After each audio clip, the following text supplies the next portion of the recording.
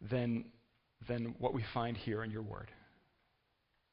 No other foundation compares to it.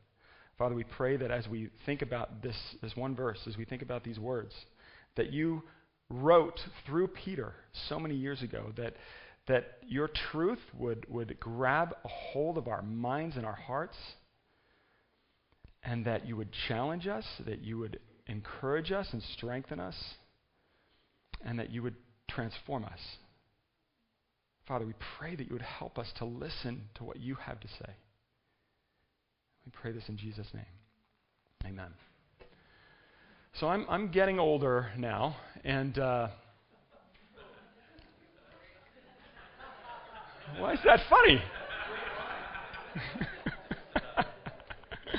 So I should be learning to actually move a little slower and be careful, where my feet are planted when I'm moving around. But I haven't quite learned that lesson yet. And I like to get from place to place as fast as I can, usually, even when I'm in my own house. So it's not uncommon for me to be in the same room with Kim, or maybe in the living room or something, and then I'll have to go get something from some other part of the house. I'll have to either, run downstairs or run upstairs. When I say run, I'm not talking figuratively. I like to run. I run up the stairs or I run down the stairs. Usually I'm skipping steps to get there.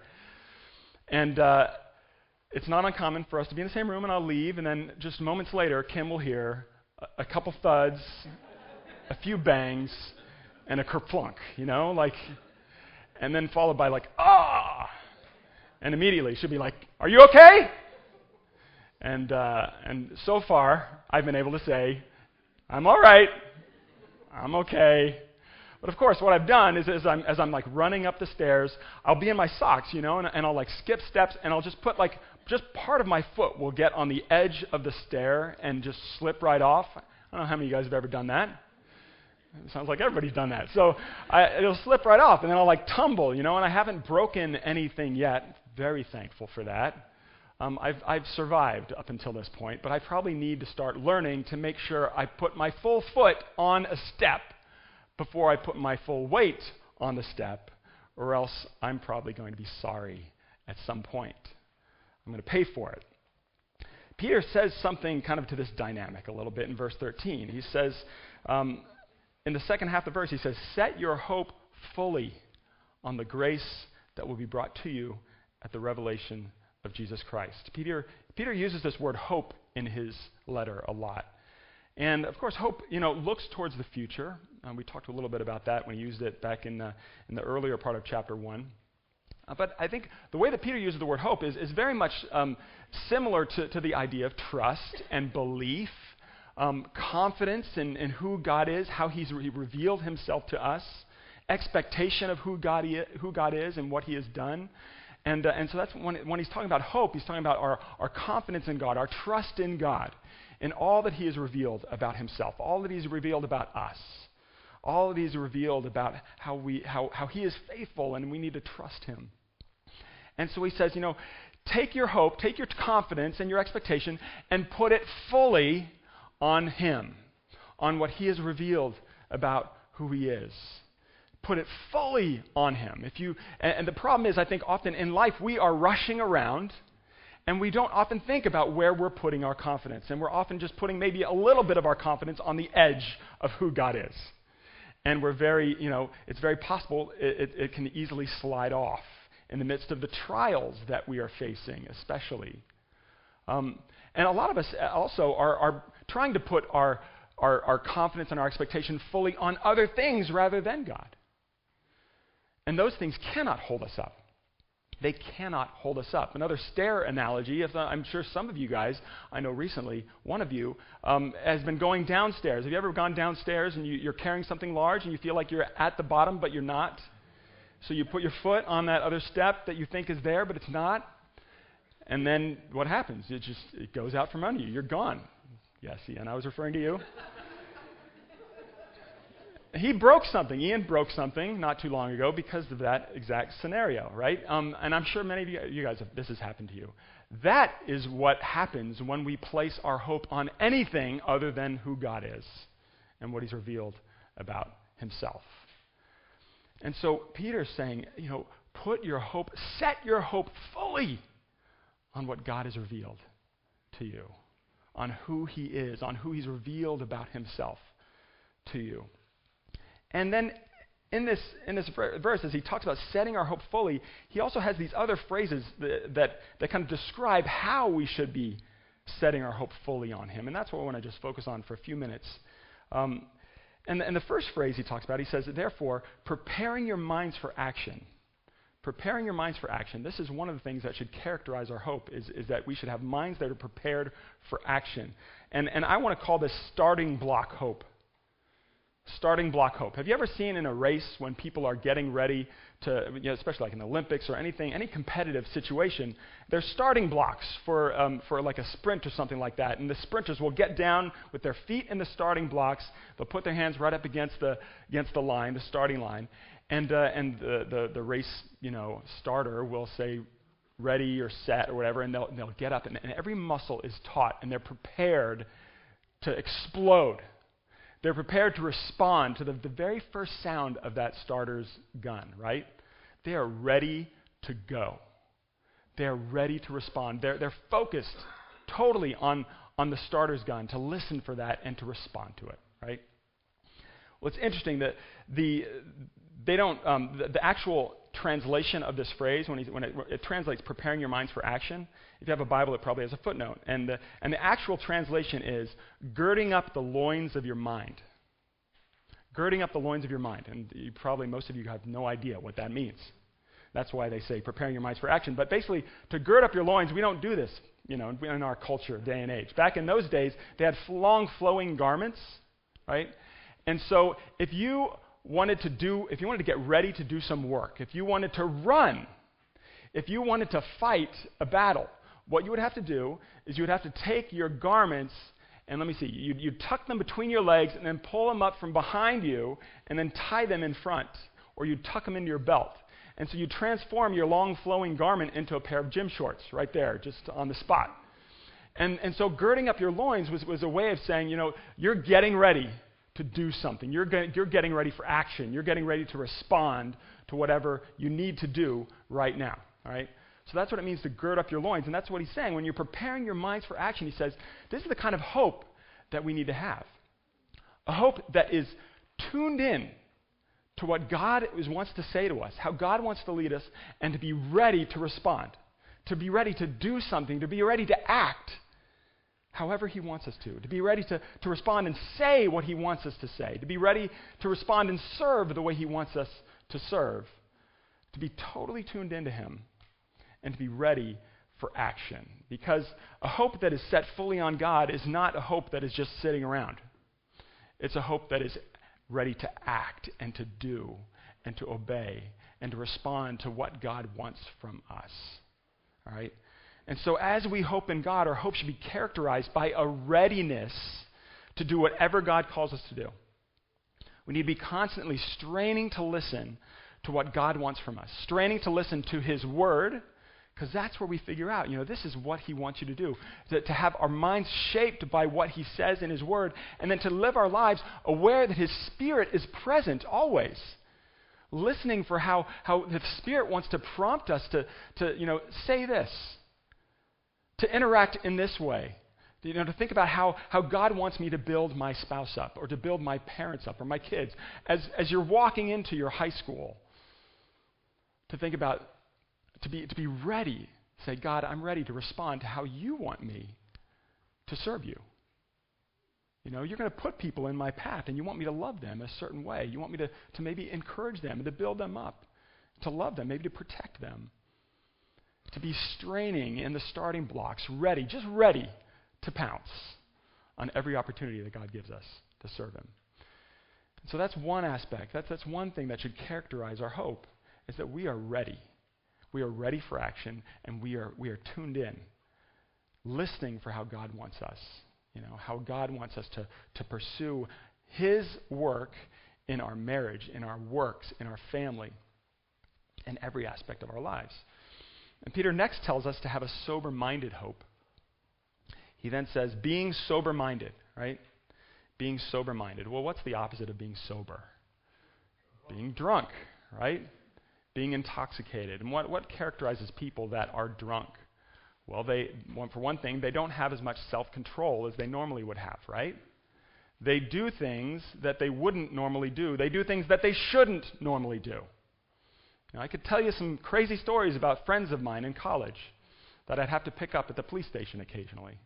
You do things you wouldn't do, you do things you shouldn't do. You don't, when you're drunk, you don't have this filter where you're critically analyzing things. Figuring out what really is important, how you should be applying what is true and what is important to how you're living, right? And so when he says being sober-minded, I think like a lot of us, we live our lives, even though we're not physically drunk, we live our lives as spiritually drunk, intoxicated, not thinking really about how God's truth applies to everything, to the way that we use our time, to the way that we respond to people when they make us angry, when they hurt us, to the way that we're doing our work.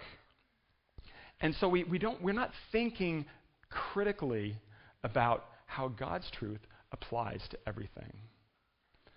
And so I think that's one aspect of what it means to be sober-minded. Instead of living life without thinking, we need to be thinking constantly about what God has told us that is true and how that applies to how I am living my life day to day. The things that I'm pursuing, the things that I'm making a priority, the things maybe that I'm cutting out of my life. To be thinking clearly and critically about these things. But another thing about drunkenness is that drunkenness is often a means for people to escape, isn't it? Isn't it often a way that people escape their pain and the things that they struggle with?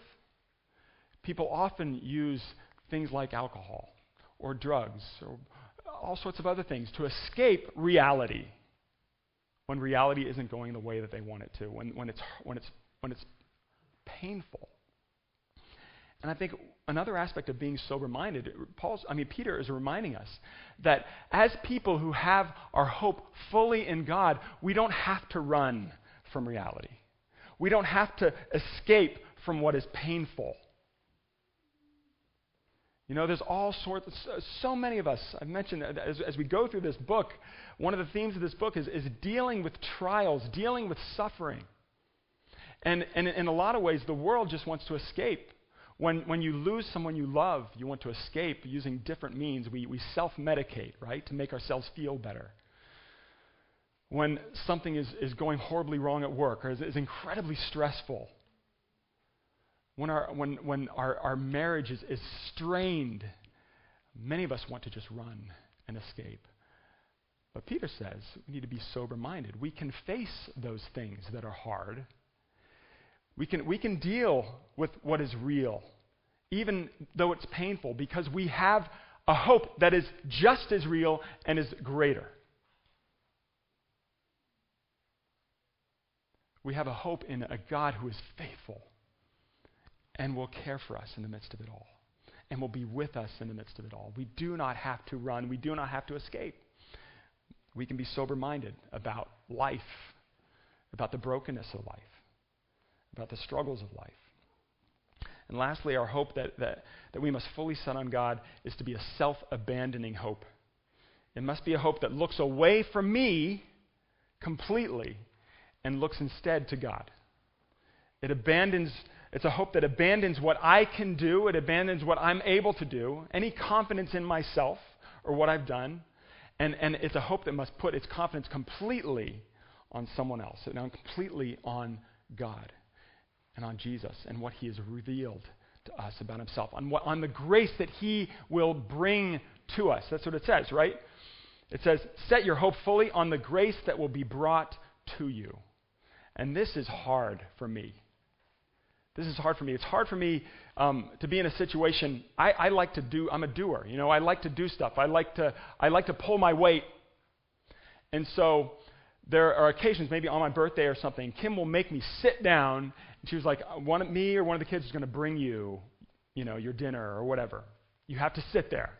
You just have to receive it. You have to wait for it to be brought to you.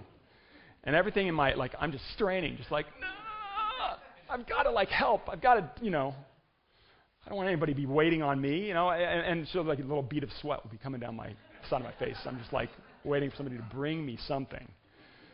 It's hard for me to do, to just do nothing, abandon what I can do and what I can contribute, and just trust in somebody else and what they're going to bring me. And that's just a picture of my entire life. I'm constantly wanting to prove myself to God. I'm constantly wanting to pull my weight, to kind of prove that I am worthy of being loved. I'm worthy of God's showing his grace to me, but I need to just trust that he's going to bring it to me, that I can't do enough, and all I can do is receive what he brings. Receive the grace that he will deliver to me. I think in the last, I don't know how long it's been, but in recent years especially, there's just been this complete preoccupation with having things delivered to your front door, Back when I was a kid, I remember just on rare occasions you would get a package sitting on your doorstep. Now, like every single day, there's a package on your doorstep. We're just so accustomed to having things delivered to us. And not just things we order online, but meals. Of course, we've been ordering pizza for years, but just last night I was looking at this commercial for, that Pizza Hut has these shoes now that you can just press a button on the shoe and your pizza now will show up at your doorstep? It's true. They only made like 50 pairs. They're probably all sold out already. But you just have to press the button on the shoe and your pizza appears. I'm totally serious. I verified it. I looked it up. I couldn't find any pairs for sale. That's right. But they're like a pair of like high tops, with a button on the tongue. We're so preoccupied with having things delivered to us. But when it comes to our relationship with God, we often insist on thinking that it's more like takeout or more like dine-in. We have to go to him in order to get more from him. We have to go to him in order to get his acceptance and his love. And he says, no. If you want a relationship with me, the only way that you can have a relationship with me is for me to deliver it to you. That is the only way. And it seems too easy, but that is what the gospel message is. That in 2,000 years ago, Jesus Christ, the ultimate delivery man, came into our world, came from heaven to earth to do everything, to pay the price for us, to be forgiven. As he died on the cross to pay for our sin, as he lived a life of obedience, he did everything, perfectly obeying his Father. It's because of his perfect obedience and his death on the cross that we can have hope of real life, of forgiveness, of a relationship with God, of being able to have a hope that is set fully on him. And our job is just sit there and say, yes, thank you. Thank you. And this is what it's about, is setting our hope fully on God, is to have a hope that is prepared to respond to anything that God calls us to do. It's a hope that is sober-minded, that is thinking critically about our lives and how God's truth reflects in the way that we speak and think and live. And more than anything, it has to begin with realizing it's what he does to give to us, to bring to us. It's about his grace being brought to us. And it's also the way that we need to live our daily lives. A while ago, a pastor named John Piper, some of you guys might know who he is, he wrote a book called Future Grace. And he talks about in that book that all of life, as we deal with our own sin even, the way that we deal with our own sin, the way that we deal with our struggles and our anxieties, the only way that we can deal with them is by looking towards what God's going to provide me in every moment of every day. And knowing that what God provides is going to satisfy me more than anything else. That his grace, which is going to give to me, I need to count on it being there every moment I look for it. I need to count on it being there. And that is how you live a life that is able to respond to him. It's kind of like in football, those of you guys who follow football, sometimes there are these patterns when a guy will run into the corner of the end zone, and the receiver will run out there. He won't even look back. Usually the receiver's running out and looking at the quarterback to see if the quarterback's going to throw the ball. But there's some plays that the receiver will run straight to the corner of the end zone, and the quarterback will just throw it right to the end zone and right to the corner where the receiver is expected to be, and the receiver will just count on the ball being there when he gets there, right? He's not even looking to see if it's going to be there until the last possible second, and just planning on it being there, meeting him where he is. And that's how God calls us to live the Christian life, to set our hope on him, to set our hope on the grace that's going to be brought to us. Knowing that every step of our lives, especially as we deal with trials and struggles and suffering, we need to be counting on the fact that God's grace is going to be there. It's going to meet us there every single time we look for it. Let's pray together. Father, we pray that you would help us to be people who are characterized by the fact that we are always looking for how your grace is going to meet us, how your power is going to meet us, how your presence is going to meet us in our daily lives. We pray that that would impact the way that we are just constantly at the ready to do what you call us to do. That would also inform the way that we think about our lives and our priorities and the things that we're pursuing and the way that we're acting and the things that we say. We thank you for your grace that is sufficient for us. Not only is it sufficient, but you bring it to us. We pray that you would help us to count on that grace as we live our lives today. We pray this in Jesus' name. Amen.